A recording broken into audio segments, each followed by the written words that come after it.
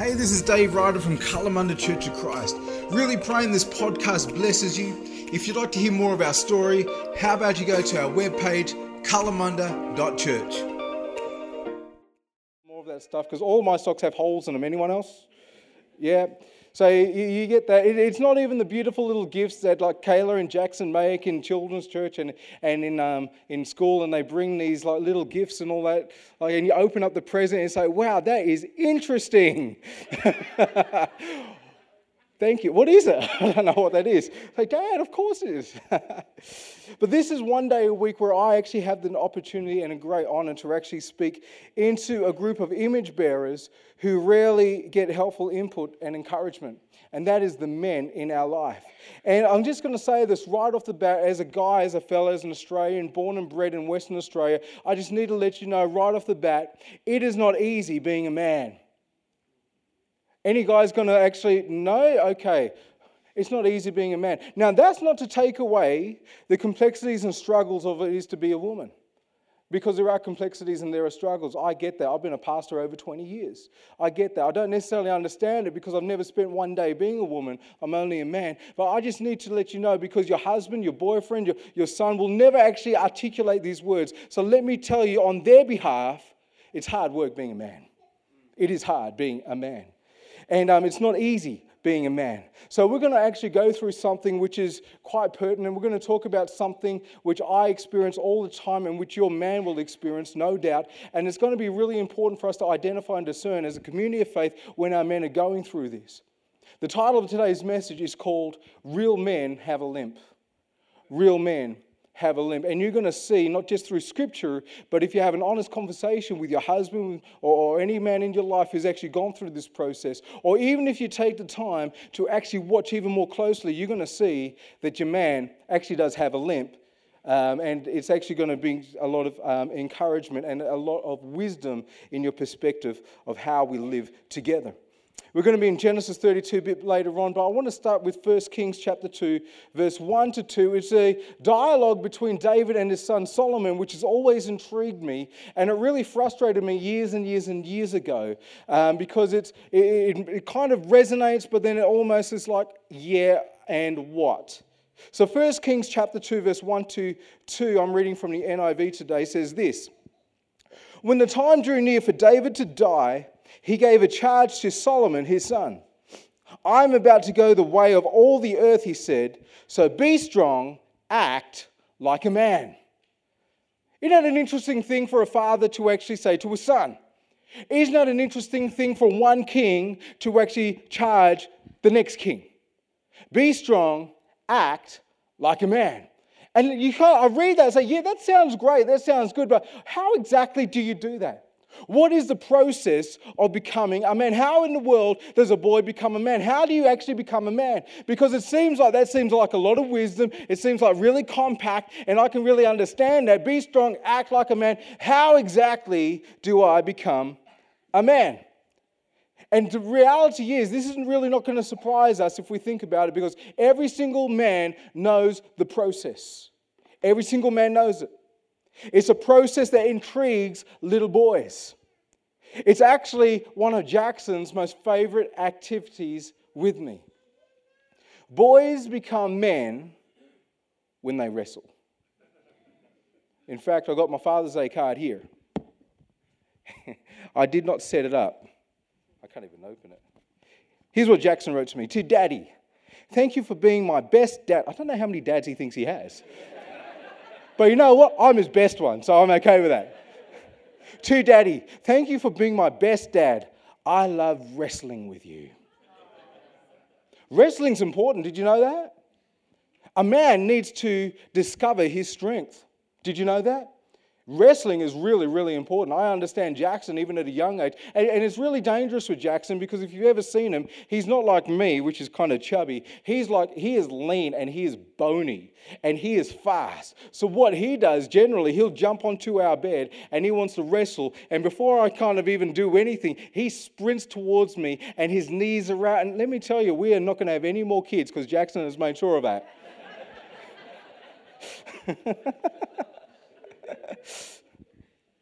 Boys become men when they wrestle. This is really important for the women in our lives to understand and also to recognize.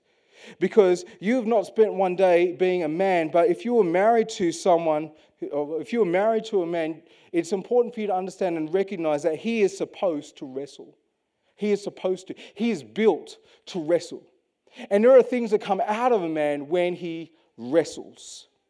And that means that there's actually a responsibility on the wives in our life. There's a responsibility also on the mothers in our life, that when it comes to a point where you can actually discern that your husband or your son is wrestling and they're in that arena where there actually isn't a wrestle, you've got a couple of choices that you can make, all right? You can either leave the arena when he starts that wrestle. You can leave. A lot of women do, right? It's too hard. What's happened to you? It's like almost overnight. Oh my goodness, you've changed. What's going on? A lot of women just leave. You can leave.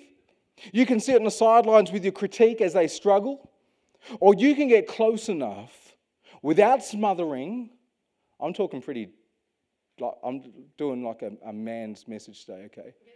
All right? So let me be blunt. Or you can get close enough without smothering and help them win. Because at this stage, you know something about your husband and you know something about men.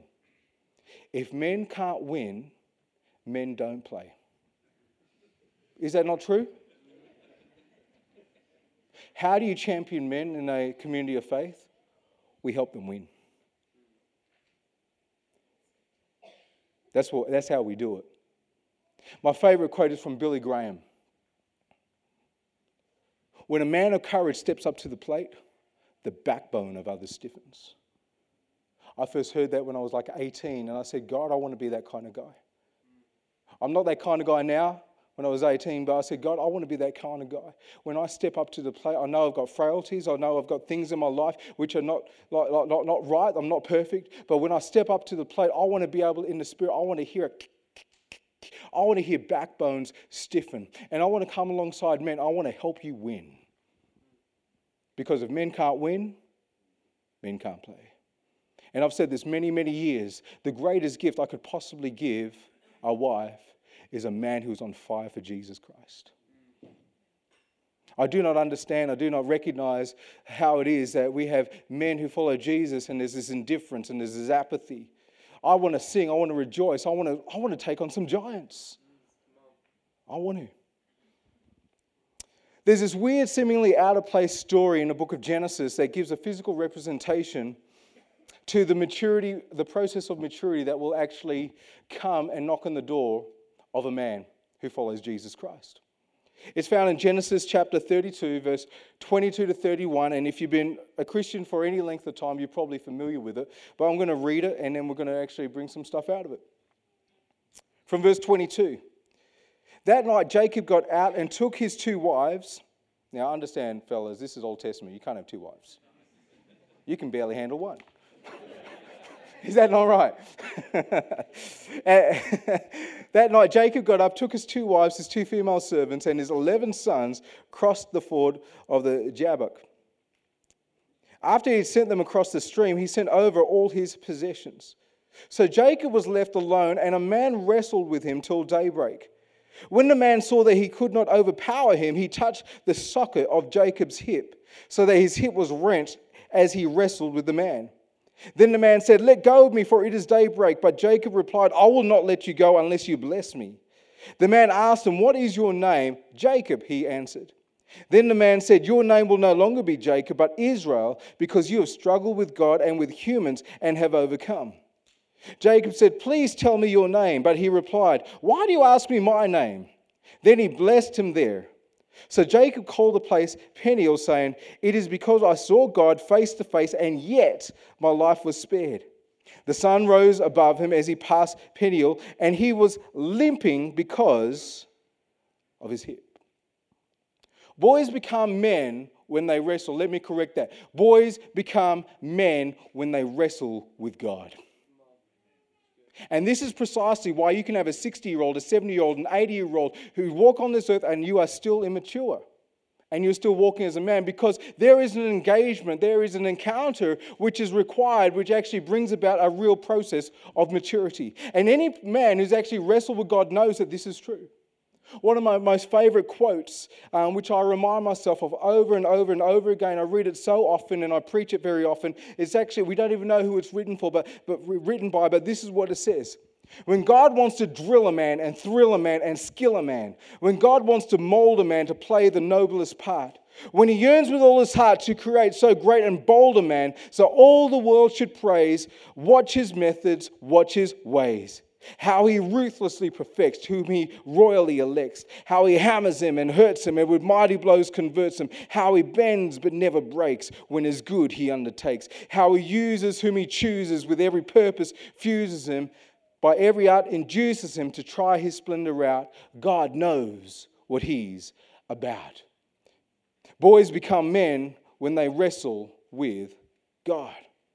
I know the men in my life who I look up to, and I'm very selective about the men I actually look up to. You have to be very selective with the men you look up to because you will model the men that you see. You know, and I remember even being in one of these great churches and I would look at the men who were supposed to be leaders of my life and say, I can't model my life after that. You have to be very selective with the men. That you have to have great discernment.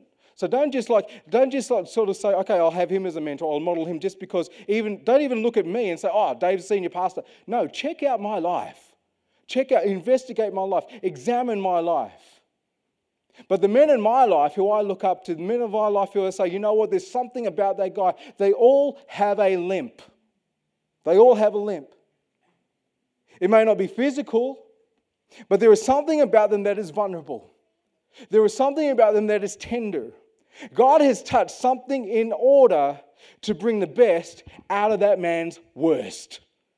And I can discern pretty fast to actually see you've done some business with God because you may have a great stance, you might be really strong physically, but if I look close enough into your life, I can see that right now there's vulnerability, there is tenderness. You're walking with a limp. And that is a great sign because I know that real men have a limp. If you would actually watch closely, and I understand I've only been here for 8 months or so, but if you watch closely in my life, you will actually recognize and you will be able to discern that I definitely have a limp. There have been many, many encounters that I've had with the Lord. This is why I know that this is something that, fellas, we just need to engage in. This is actually good for us. There are things in my life where I look at and God has brought the best out of the worst. And you may not necessarily be able to look at it and recognize it, but you can go and ask my wife the encounters I've had with God. She has a far better husband now. Our kids have a far better father. New Spring has a far better pastor now. And guess what? You guys have a great pastor too, but you didn't have to deal with the immaturity which I had at the beginning. You know, so you guys are lucky. But there's a real limp if you watch closely enough. I know what it means to wrestle with God. I know what it means to wrestle with God. That's why I am a high advocate for wrestling with the Lord. This is an intriguing story. It's a weird story, isn't it? It's a story that encourages me because it lets me know that one encounter with God can radically change and transform the character of a man. Imagine that. One season, one moment of God coming, and you know what? You may look at your man and say, he used to be this. He goes into an encounter and a wrestle with God, and he'll come out completely different the other end. I love that about God, that he will actually come and will do that. And this transformation is actually articulated in the name change. The name change is from Jacob to Israel. This man's best is brought out of this man's worst. Israel is brought out of Jacob. Verse 27, the man asked him, "What is your name, Jacob?" He said. Then the man said, "Your name will no longer be Jacob, but Israel." That's pretty significant. It's pretty significant. This actual encounter begins with Jacob being very much afraid. He's been living in fear because he knows he's about to encounter his older brother, whose name is Esau. He was returning to Canaan in obedience to God, but he knew that meant that he had to face his brother. The problem is he deceived his brother 20 years earlier. And he didn't know exactly how Esau was going to respond to this. So he sent some people out, and some of his people came back and said, "Yeah, Esau's expecting you. He's sending 400 of his men. Can you imagine what Jacob's thinking right now? Saying, I've already done my brother out. Actually, I've done my brother out twice, 20 years ago. I wonder if like the waters settle a little bit. I'll send some of my men out and just let Esau know, just a little soft kind of thing. So yeah, Jacob's come back and he learns and he hears, yeah, Esau's expecting you, and he's sent 400 of his men. There'd be a little bit of fear that's kind of rising up inside of you, wouldn't there? That's where we find him. 20 years previous, the encounter that Jacob had, he cheated the family blessing out of his brother with the help of his mother. So, mums, don't help your sons cheat. Previous to this, Jacob actually cheated his brother's birthright from his older brother as well. And he already knew what Esau thought about him. Rewind this story. I'm just going to read just a couple of verses from Genesis to 27, just so you know what he was saying. There was a moment where Jacob actually stole the blessing from his father, and you'll pick up the story as we read from verse 30.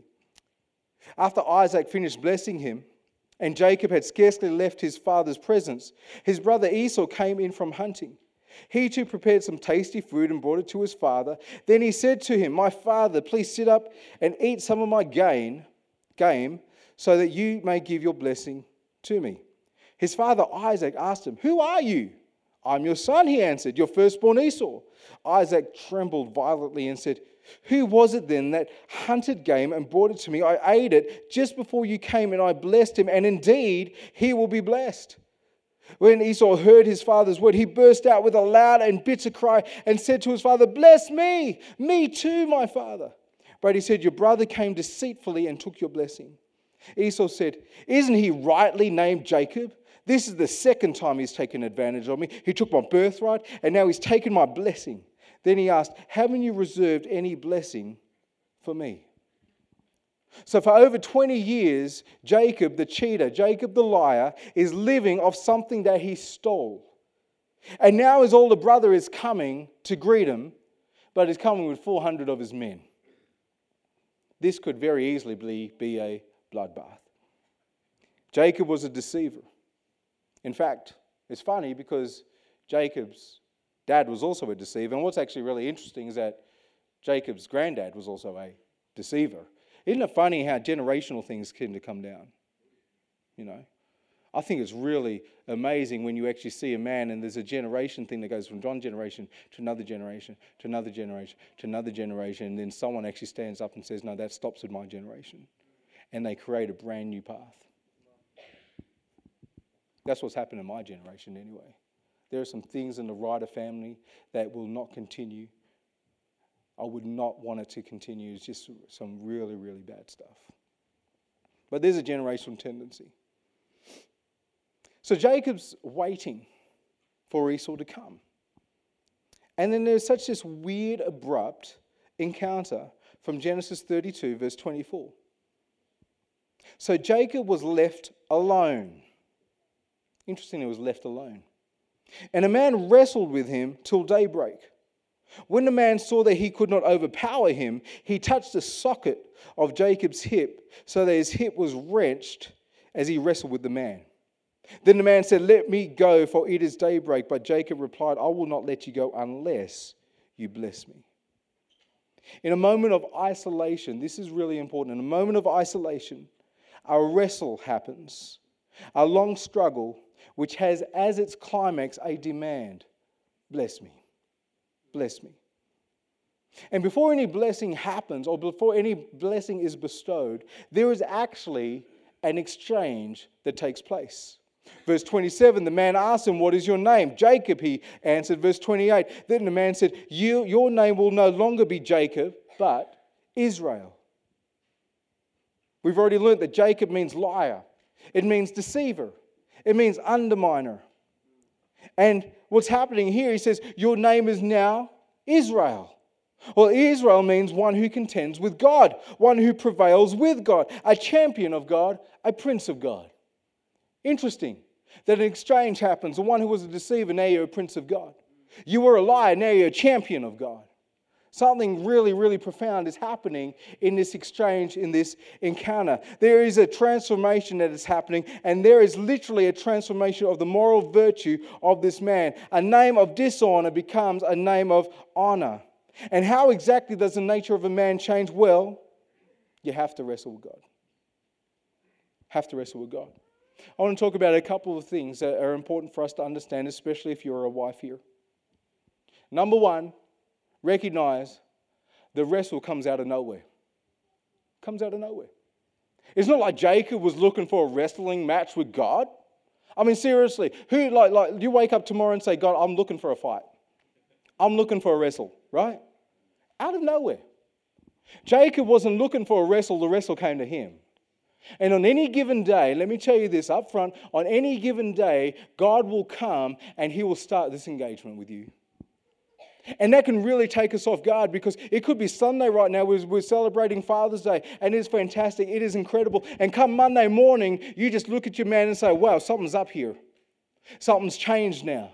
And if we do not have the discernment to actually see this is beyond just like a conflict, like with a family or with a friend or in a company, that this is actually going beyond that. If we do not have the discernment to actually perceive and say, no, there is something that is going of an otherly kind of nature, that there is an engagement happening here, we will not respond appropriately. And we may be in that arena when your man is wrestling and you can sit on the sidelines or you can leave the arena, but at that moment, in that time, we have the opportunity to get close to the men in our life and help them win. You'll notice it. Oh, I'm sure. If you're married to someone and you know they've already got a limp, you'll recognize this straight away. Say, like, what Dave's preaching right now, I have lived that. I have seen that. This is what happens. God comes to us, men. How beautiful is He? He comes to us. And He comes at any given moment. Second thing, which I think is really, really important, is that at some point during this encounter, understand it's during the encounter. Because sometimes we can start a wrestle and we don't know exactly what's going on around us. Anyone else been there? Like on any given day, it's almost like everything's hit the fan, your world's turned upside down, and you can't actually, like, what is going on right here? But at some point during that engagement, sometime during that season, some point during that encounter, you recognize, you discern, wait a minute, something else is happening here. Well, at some point during the encounter, Jacob realized that he wasn't wrestling with a man. And we may start some things in our life and we may think, I'm wrestling with a man right now. And then like at any given moment, it will just suddenly click, wait a minute. Wait a minute. I'm actually not wrestling with man right now. Verse 26, the man said, let go of me, for it is daybreak. But Jacob replied, get this, I will not let you go unless you bless me. This is such a significant reply. This is such a moment of discernment. And most people just read past this. Most people just live in this and not understand this. But this is what Jacob understands, that the lesser is always blessed by the greater. So in this moment, sometime in the encounter, he recognizes, I'm not wrestling with a man right now. So he says, bless me, acknowledging, recognizing that I need to be blessed by someone greater. I am tackling, I am engaging, I am wrestling with someone greater right now. And it may be a wrestle, but because he's asked for a blessing, it's also a moment of opportunity, isn't it? Sometimes our greatest wrestles in life will be the greatest moments of opportunity, because at some moment in that time, we think we are wrestling man, and we have the discernment to know I'm actually wrestling with God right now. And if I actually stop and recognize that, I can say, okay, God, I need you to bless me now. It's a moment of opportunity that most guys do not recognize. Notice what the name of the place means. Verse 30, so Jacob called the place Peniel, which saying, it is because I saw God face to face, and yet my life was spared. I mean, how good is God, eh? Like, how big is God? Have you ever thought of, like, even in this story, right? Like, we'll get to our own life, but in this story, have you thought about like how big, how powerful God is, that He would actually make Himself small enough so that a wrestle was actually possible? Isn't that nuts? That is crazy. I look at my little kids, like we were in the car yesterday, and Kayla's kind of like, sort of like complaining about something. I'll look at Andrea and say, oh my goodness, babe, imagine if our lives were that simple and that was our greatest concern in our life. You know, they were arguing about what they wanted to watch on Netflix. Seriously, are you kidding me? It's a Saturday, you get to watch TV on Saturday, we're arguing about that. But even as a father, and you'll know this if you're a dad as well, don't we always make ourselves small enough to engage in the concerns of our kids? I've got to be honest, I've got a lot of stuff on my plate. But as a dad, I will actually make myself small enough to sit with my little daughter, to get her on my knee, to speak tenderly to her, to speak tenderly to my son. Fathering between sons and daughters is very different. Did you know that? You need to learn how to be a dad to your daughters. That's a big one. How incredible that God would make himself small enough, that he's genuinely concerned with our day-to-day goings. It's like, God, I'm so overwhelmed right now. And he comes and he speaks and he comforts. I think that's an incredible part of this story, that God, who is so powerful, so mighty, he has all power. He knows everything, that he would make himself small enough that a wrestle was actually possible. It was actually possible. I know something about wrestling with God and actually understanding that this incredible God of mine, this Heavenly Father, that he would make himself small enough so that a wrestle was possible with me. It has instilled in me such a faith that I know the character of my Heavenly Father. That I know that even though he is so big, he's so grand, he's so powerful, that he is deeply concerned with the issues of my heart. And I have great faith that I can turn to him any moment, even now. I have great faith that as I go into a place that he goes with me. I have such great faith. And the reason why I have that great faith is because I have wrestled with him. And I've seen how big he is, yet he has made himself so small that a wrestle is even possible.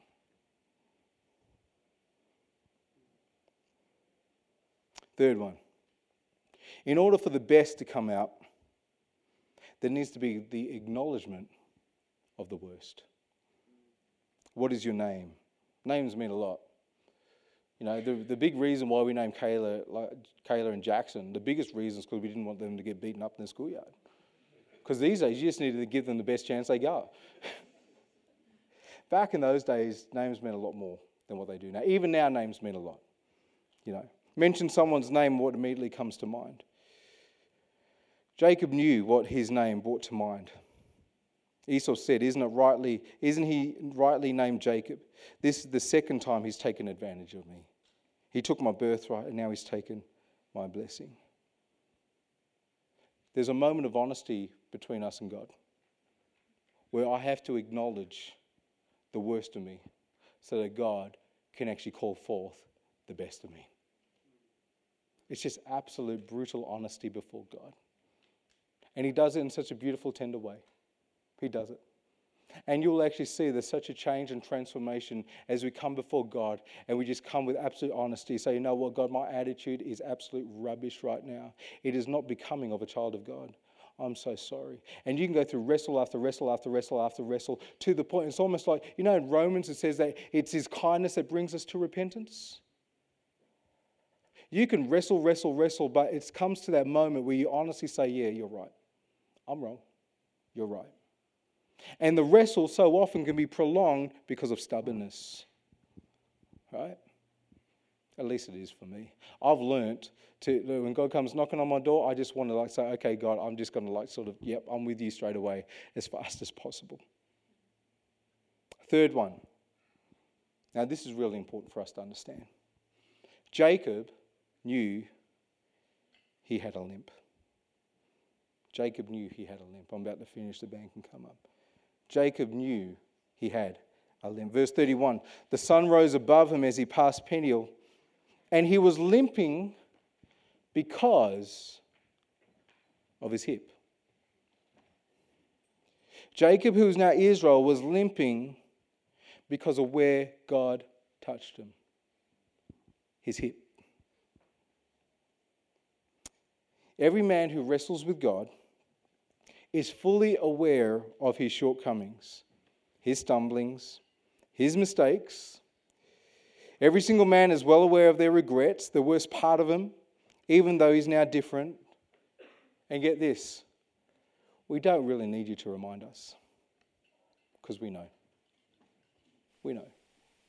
I know the worst part of me. I know the moments where God's touched me. I know the places where God's had to change me. I don't need Andrea to remind me of that. And praise God, I don't have a wife who does that. I don't need reminding. I know the words I said. I know the time which I lost. I know the actions which were wrong. I know the hurt. I know the immaturity. Every man who has a limp is reminded of the times when he's encountered God. And as a result, he's had to leave behind childish things. And the thing is, that moment is so profound that it is indelibly marked on my conscience. And if you remind me, that's all good, but I don't need you to remind me, because you see, I've got a limp. I know where I'm tender. I know where I'm vulnerable. You see, when it comes to making a man, it's not the wife who makes a man. It amazes me so many times I'm with this young couple, and you know what, like a lot of times, like the bride's kind of like bride to be or the fiance saying, you know what, I'm going to change him. You're not going to change him. The wife didn't make the man. The child didn't make the man. The system doesn't make the man. God takes it upon himself to come at any given moment out of the blue when he deems that the time is right. He will come and he will transform and he will create a man. He will wrestle. And any wise man knows that when God comes to wrestle, you want to have exactly the same attitude that Jacob had when God came to Jacob. I'm not going to run away from this wrestle. In fact, I'm going to hold on. I'm going to wait. You are not leaving this arena, God, until you bless me. You are not leaving this until Israel comes out of this Jacob. You're not leaving until the best comes out of the worst. You need to transform me. You need to change me. Every single man knows that. And until we wrestle as men, seriously, I've seen it in so many different churches. You can be a 50-year-old, you can be a 60-year-old, you can be a 70-year-old, still walking in immaturity. But until you engage, until we wrestle, Israel doesn't come forth.